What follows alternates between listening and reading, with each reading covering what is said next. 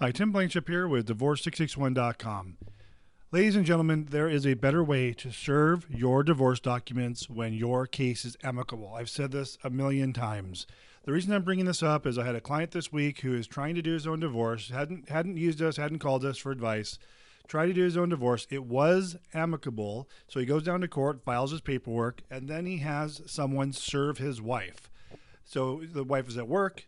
Process server shows up at work. You've been served. You know how it goes. You've seen it on television. People don't like that. I don't care how amicable your divorce is.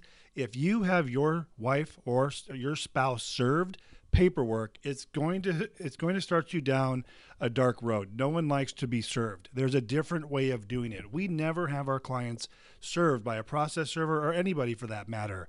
There's a way you can have a single form signed. You just provide it to your wife or to your spouse or to your husband.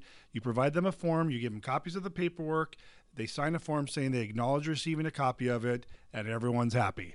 Tim Blankenship, Divorce661.com. I hope you're having a great day. We'll talk to you soon.